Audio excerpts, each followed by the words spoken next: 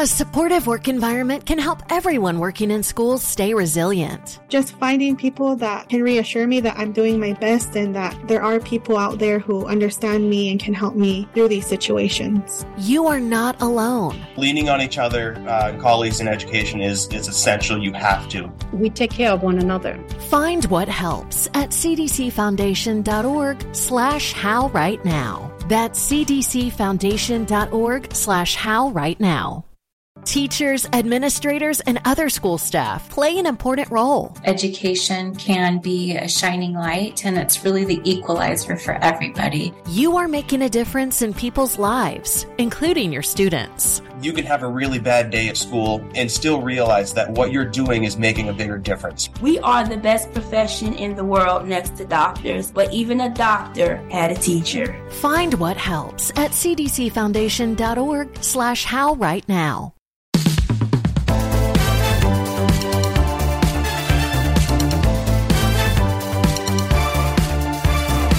Hey everybody, welcome to Just for Variety. I'm your host, Mark Malkin. On today's episode, I'm catching up with Tyler Posey, the actor shot to fame as Scott on MTV's Teen Wolf. Since then, he's also become quite a prolific musician. He recently dropped his solo debut, Shut Up, featuring vocals by Femme and Travis Barker on drums. I caught up with the 29-year-old Posey from his home in Los Angeles to talk music, sobriety, his sexuality, and why he thinks fans are ready for a Teen Wolf reunion. I'll have Tyler Posey coming up after this short break. Stay tuned.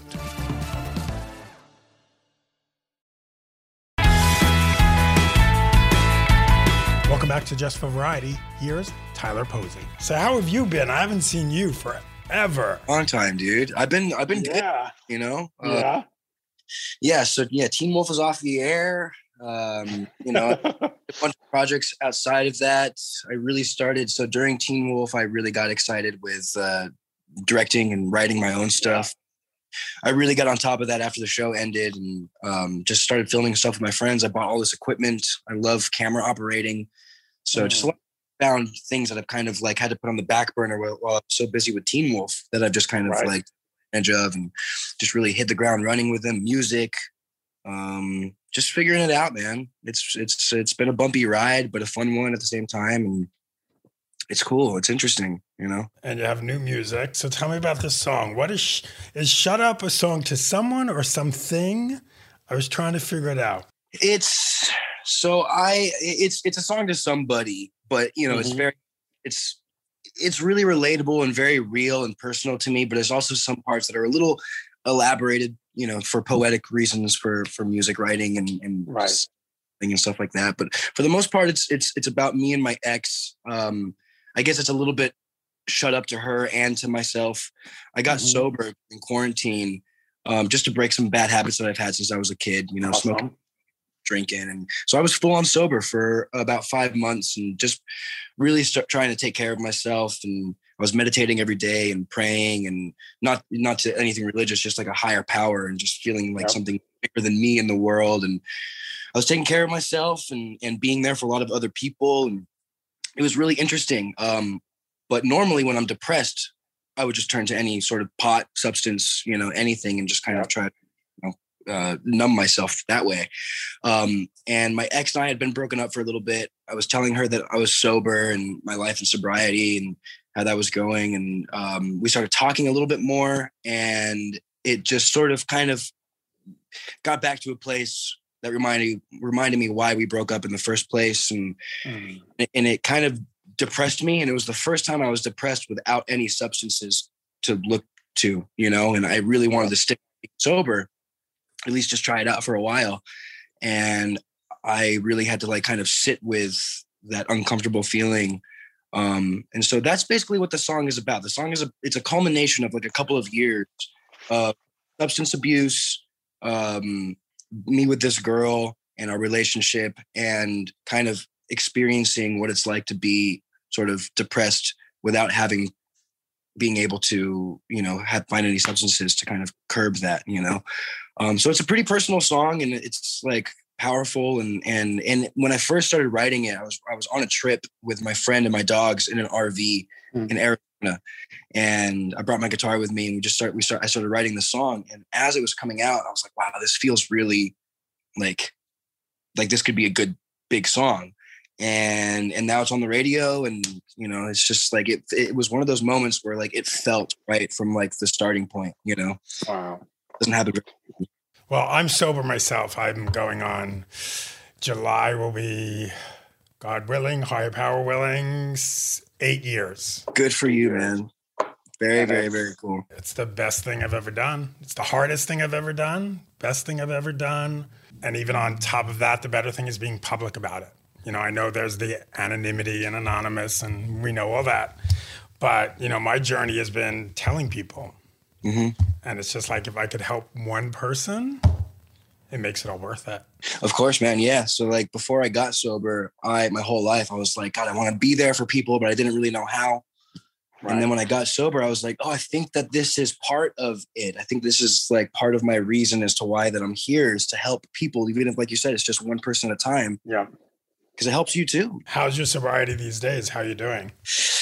So when I first got sober, I definitely really wanted to like break these habits that I had. Yeah. And so that was most of it. Cause I never really considered myself an alcoholic. There was moments of substance abuse that I felt like I had kind of control over, but there was a moment where it got a little scary and I felt like I needed some help, and definitely wanted to, you know, not be this kind of, I just always viewed myself as a lazy pothead, you know. This is on top of that, you know, pot's kind of like the easy one, or I don't know. Right. So I didn't know how long I wanted to be sober. I've since started coming back into the other world, the other side of things. So I'm not technically not sober anymore, but I keep in touch with everybody. But it's definitely not, you know, anywhere near what I was. I learned a lot about myself. I'm not completely sober anymore. Definitely nowhere near as intense as I was. But like you said, sobriety it really is the greatest thing in the world, because it helped me grow up. I felt like since I was about 14 years old, I've sort of stunted my mental growth from just, you know, not dealing with anything and dealing with it with weed or drugs or booze. And so the time that I was sober, I felt like it like kickstarted me growing up, and like sped up the process of me kind of growing up and dealing with the stuff that I kind of haven't been dealing with forever.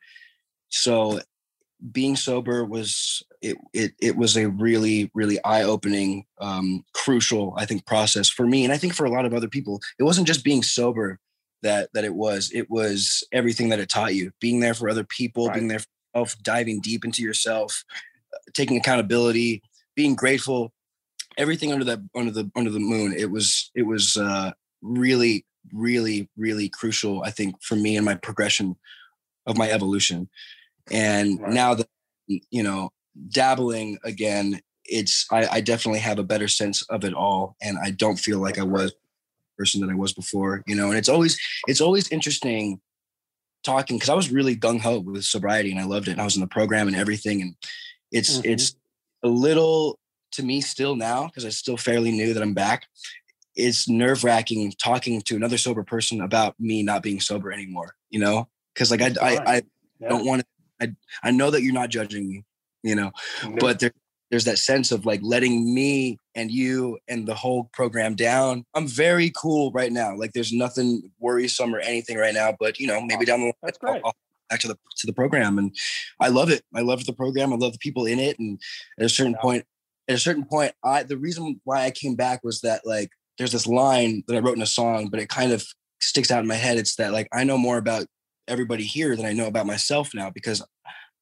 I don't know if I can never come back to this stuff again. I don't know if I'll do drugs again and I'll go crazy, or I won't, you know. And I kind of wanted to, you know, experience that for myself and see if I can trust myself. And so it's really an experiment, this whole entire coming back thing. And because I found my footing being sober, man. It was the first time I've ever had a routine in my entire life. How has making music changed since you've had some sobriety in your life? I imagine, you know, you're just more clear-headed. Absolutely. You're more clear-headed. You do kind of, so from an artist standpoint, it's a little nerve-wracking tackling art, not with a substance in your head. You know, you're like, okay, my whole entire life I've been writing music stoned. So am I going to suck when I'm not stoned? But you do tap into this like untapped sort of part of your brain. That's this really creative element that you've never really kind of expressed before. Or at least that was my experience when it came to writing music. I was like, oh, I don't have to be completely stoned out of my mind to write music. And it feels different. It does feel a little bit more, I wouldn't say intelligent, but like it just feels cleaner. And more real. Yeah, absolutely. You're in touch. How tough was it? You're on a show like Teen Wolf. I mean, listen, I remember I was there from day one. You guys shot to fame, we'll use the cliche, overnight. How difficult was it knowing that, you're going home, you're smoking weed, you're partying, you're getting into trouble, and all these kids, all these young people are looking at you and you're being called role models? Uh-huh. How much did that play with you? Yeah, it was definitely weird because it sort of made me question who I was and who I wanted to portray myself to the world. Mm-hmm. I didn't know what version of myself I wanted the world to see. And because like MTV they didn't force us to get Instagrams or social media, but they were like, hey guys, we'd like you to get some Twitters, and what is that? And so we learned how to Twitter, and I'm very much unfiltered, and it's kind of hard for me to be anybody else other than myself. But then there were moments when I would like show a little bit too much, where I was like smoking weed and I would like take a picture of it, and my managers would like come back at me. They're like, what are you doing? You're not supposed to post this stuff. And I'm like, oh, okay. I thought it was not that bad. So it was a little, the hardest part about it was just kind of finding my place in it. But then, I figured out that like, there's a certain demographic that follows me, and I don't necessarily need to cater to them, but I should probably not, there's a time and place for everything. And I don't need to post stupid shit of me getting stoned or anything like that. Kind of like a bragging thing. It's like, look at me, I'm smoking the bong. Right. So there was a bit of a learning curve for sure. But the real substance abuse and all that kind of stuff started pretty recently. It was about maybe 2 years ago when Teen Wolf was already kind of over and I wasn't posting as much. And so it was easier for me to fall into this hole because I wasn't so active and kind of showing my personal life. It was easier for me to just be like, okay, I'm going to take a break from the world, So.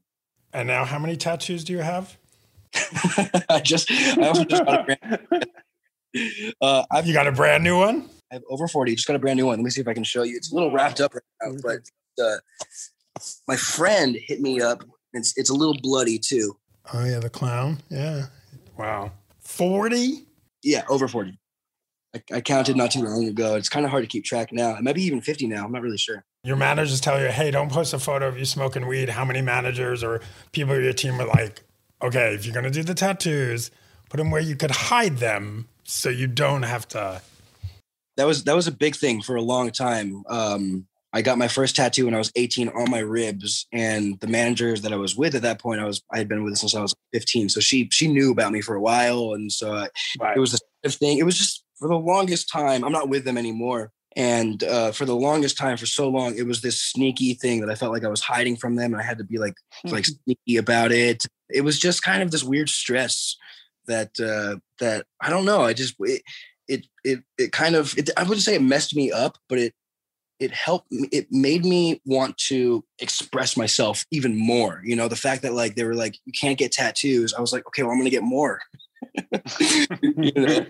I feel like probably like when the world first discovered your tattoos, I feel like there was probably like the tabloid headlines like, see Tyler Posey's secret tattoo. And it's like you're on the beach and they zoom in on your rib cage. Exactly. Yeah. And that one, so I've since gotten that one removed through laser work. And then I got another one on top of it. So it's a different tattoo. But yeah, man, they've just been in my life for a long time. I've always loved them. Ever since I was like 12 years old, I used to like scratch like punk symbols into my own, rub ink on it. It never worked. It never took. But one of those things. And then, at this point now, I'm really in love with the art and the history and the folklore of it all. So it's not just the surface thing. I really want to try to like make it deeper than just getting tattooed on the surface, So are you going to end up on the neck to the face or no? Really the plan, maybe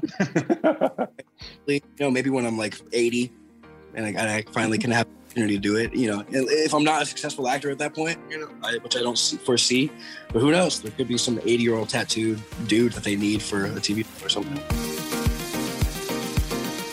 I'm going to take a short break, but when we return, Posey opens up about his sexuality, his father's reaction to him coming out about being with men, and the possibility of a Teen Wolf reunion. We'll be right back.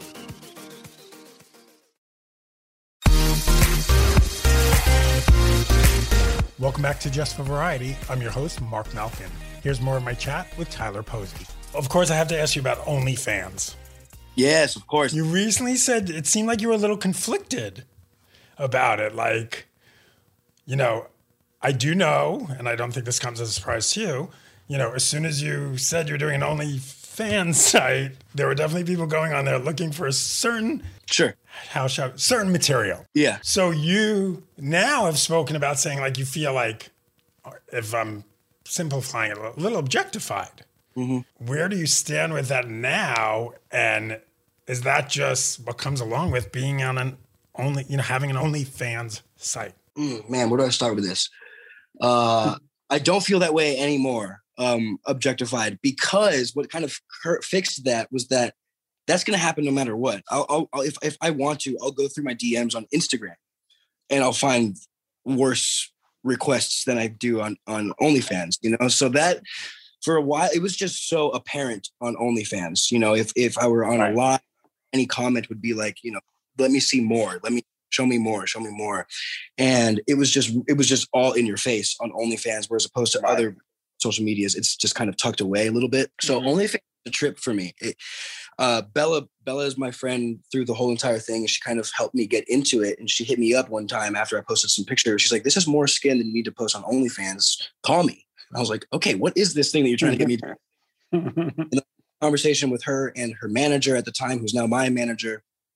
And I really liked his pitch.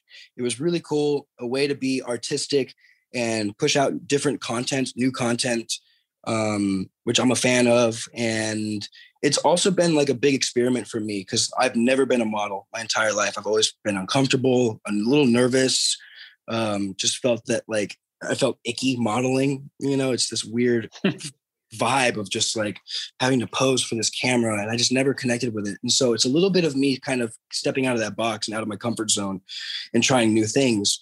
Plus, it also gave me a really good platform to be really open about my sexuality. And that's where I really figured out why I like OnlyFans so much, is because it's everything under the umbrella that I love. It's being really in contact with my fans, releasing creative new content that people don't see anywhere else, and being really open about anything, you know, whether it's sexuality or drug abuse or, you know, anything. That's where I really found my footing, I feel like. And I think it was on my birthday, I did this live on OnlyFans, and they were asking me, you know, stuff that like horny people would ask you. Have you ever been with a man? Have you been with the opposite sex? What was it like? Blah, blah, blah. And I was just being honest about it because no one's ever asked me that before. And it's not like I wanted to hide it, but I just had never been asked that. I never found the proper time to kind of bring it up. Not like I was looking for a proper time to bring it up, but I was like, fuck it. Yeah, sure. I have done all that stuff before. And, it was received kind of well. And I did not even, it was just such a split second decision. I didn't think about how it would be received or what kind of press I would get on it. But I woke up the next day and there was like all these tabloids about like me kind of sort of coming out as pansexual. And even though I didn't label that, the kids, the fans, or whoever wrote those articles labeled that. The kids. Is that.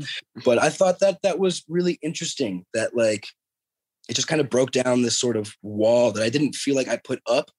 But it was easier for me to sort of kind of just be honest about all that stuff. And I really enjoyed that aspect of it. So now I've got that with OnlyFans, just kind of this sort of real personal interaction I have with my fans on that website. Plus I'm really diving into sort of like really artistic shoots. Like I buzzed my head and bleached it and colored it for one of these shoots. And it was like just very images. And I thought that was really interesting. And so I'm just really trying to make it artistic. But if I have to show my butt, I want to make it not like really funny, like not take myself seriously and just kind of bring that to OnlyFans. Cause that's who I am. I am a little taboo. I've always been a little bit like edgier and sexually inclined and just kind of wanting to push the envelope in sort of a bunch of different ways. And I do feel like OnlyFans is a good outlet for that. And so, yeah, it took me a little while to find my footing. I did feel objectified a little bit. I felt a little like my mental health was a little on the verge of some sort of break from it all, because it was so taboo and so new, and it was a big risk, I think, early on to be a part of it. And I felt all the weight of that. It was really sort of kind of taxing on me. And there were so many times where I was like, this isn't for me. I want to pull out and just donate all the money that I made to some charity. And I still want to do something like that, but I do want to maintain sort of, I think, a presence on OnlyFans. And I watched this OnlyFans documentary on Hulu, I think it was, or Netflix. Hulu, yeah.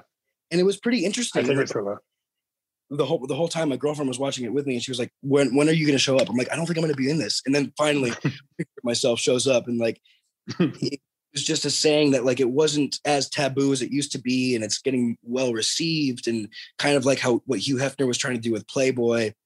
It's kind of the vibe of what's happening right now. So it felt good. It feels good to kind of be in this world of the OnlyFans, but kind of changing the face of it in a weird way, you know? When you talk about your sexuality, going back to those days with, earlier managers who were telling you, don't smoke weed, hide your tattoos, were they also saying, don't be open about anything you like sexually, unless it's hetero, cisgender, white? So there wasn't anything too crazy that came up that would warrant that sort of response from them. I did have some leaked footage of me online a little while ago that was my fault, but it did sort of show the world that I am this sort of sexual, I don't want to say deviant, but there's a side that is definitely not on the surface of what you normally see, and so they did come to me for that a little bit, which is understandable.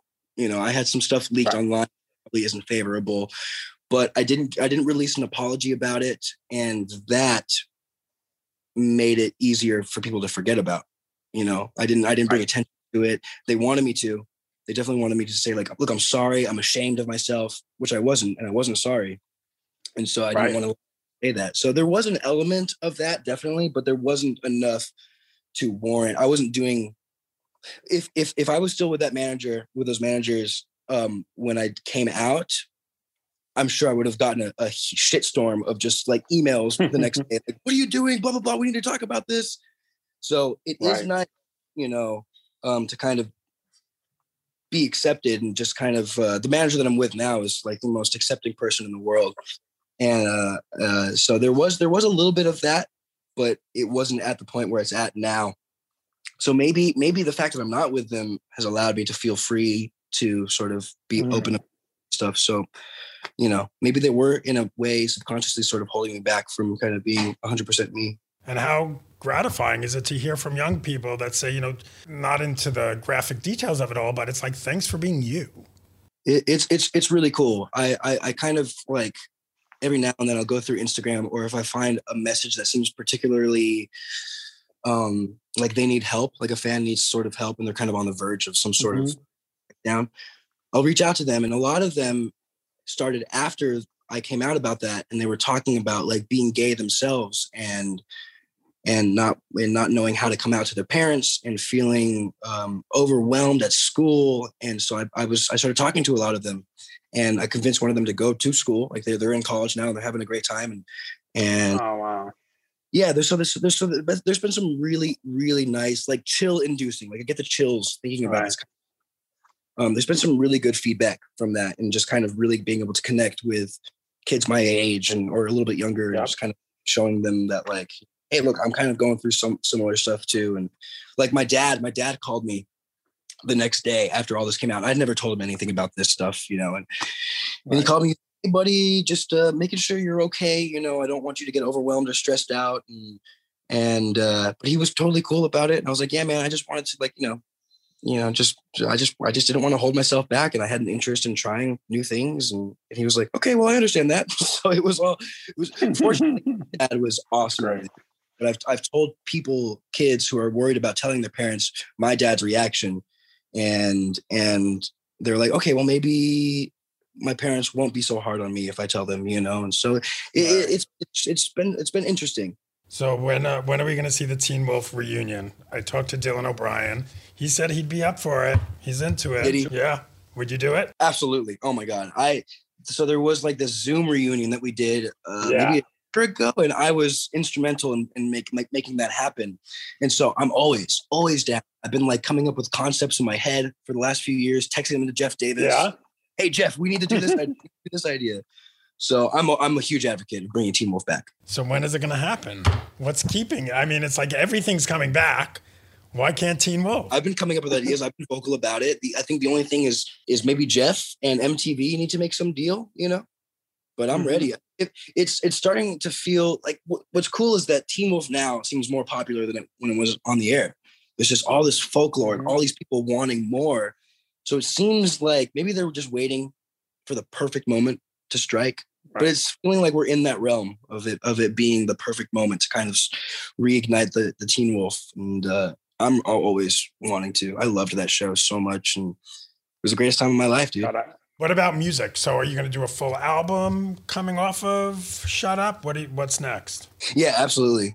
So we've been recording for around 6 months now, on and off. Wow.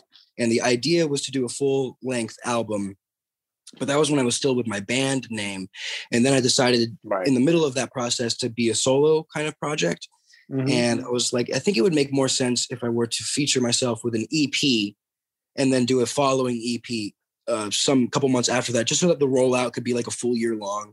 But yeah, that's the plan, man. I'm planning on actor music, filmmaker music my entire life. I want to, this is my world. I love punk rock. I love being on stage. And I definitely, want to do it as much as I can. So we have an EP. We've got about like 14 more songs coming out before the year's end. 14. Wow. Yeah. So that's the plan. Maybe even more. So yeah, man, I think it'd be really fun once we can start touring again. I can go out and really tour because we haven't done that in a while. My old bands used to tour through the UK and all throughout the States. So I'm really looking forward to that when that could happen again. But as of now, I'm just going to keep writing. I really want to try to merge the acting world and the music world. I came out with a music video a year ago. That's a 10-minute long horror music video, and there's just like acting in it. And so I really enjoyed that aspect and want to kind of like experiment more with that while we can't tour, just try to be as creative as possible. But yeah, man, music and filmmaking and some sort of entertainer. That's kind of just how I want to be for the rest of my life. Teen Wolf the musical. Dude, that might be it. That might be it, dude. That's a genius idea. Come on. I mean, it's pretty simple. It's simple. It's genius. It makes sense. Why not? Why not? Yeah, that's genius. I'm going to pitch it. I want 10%. Oh, dude, you get more than that. Well, sir, thank you again. Thank you for everything. And we'll talk again soon. I can't wait, man. That was Tyler Posey. Now let's go inside the pages of Variety. For this week's Just for Variety, I spoke to Daniel Nardicio, producer of Liza Minnelli's 75th birthday party. The virtual love letter to Liza extravaganza streams Friday, March 12th. The evening, which benefits the Actors Fund, includes celebrity tributes and performances. It was very moving. Some of them got me to tears. Some of them got me like my goosebumps. I'll just say this: Lily Tomlin is the best email you're ever going to get in your lifetime. Is Lily Tomlin sending you a video of her doing all of her characters. Well, that's it for this week's episode of Just for Variety. I'll be back next week talking to Jesse Tyler Ferguson about his new cookbook, Food Between Friends. Until then, you can find me on Twitter and Instagram at Mark Malkin. And for all your entertainment news, head over to Variety.com. Until next time, stay safe and be well. And please keep wearing your masks. See you soon.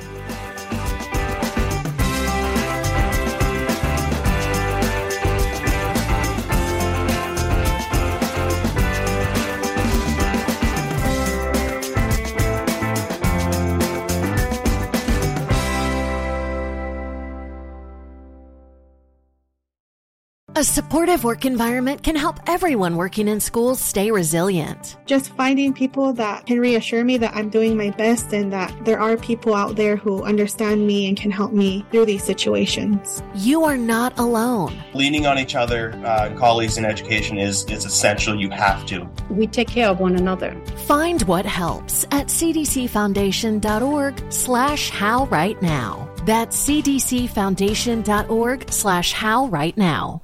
Teachers, administrators, and other school staff play an important role. Education can be a shining light, and it's really the equalizer for everybody. You are making a difference in people's lives, including your students. You can have a really bad day at school and still realize that what you're doing is making a bigger difference. We are the best profession in the world next to doctors, but even a doctor had a teacher. Find what helps at cdcfoundation.org/howrightnow.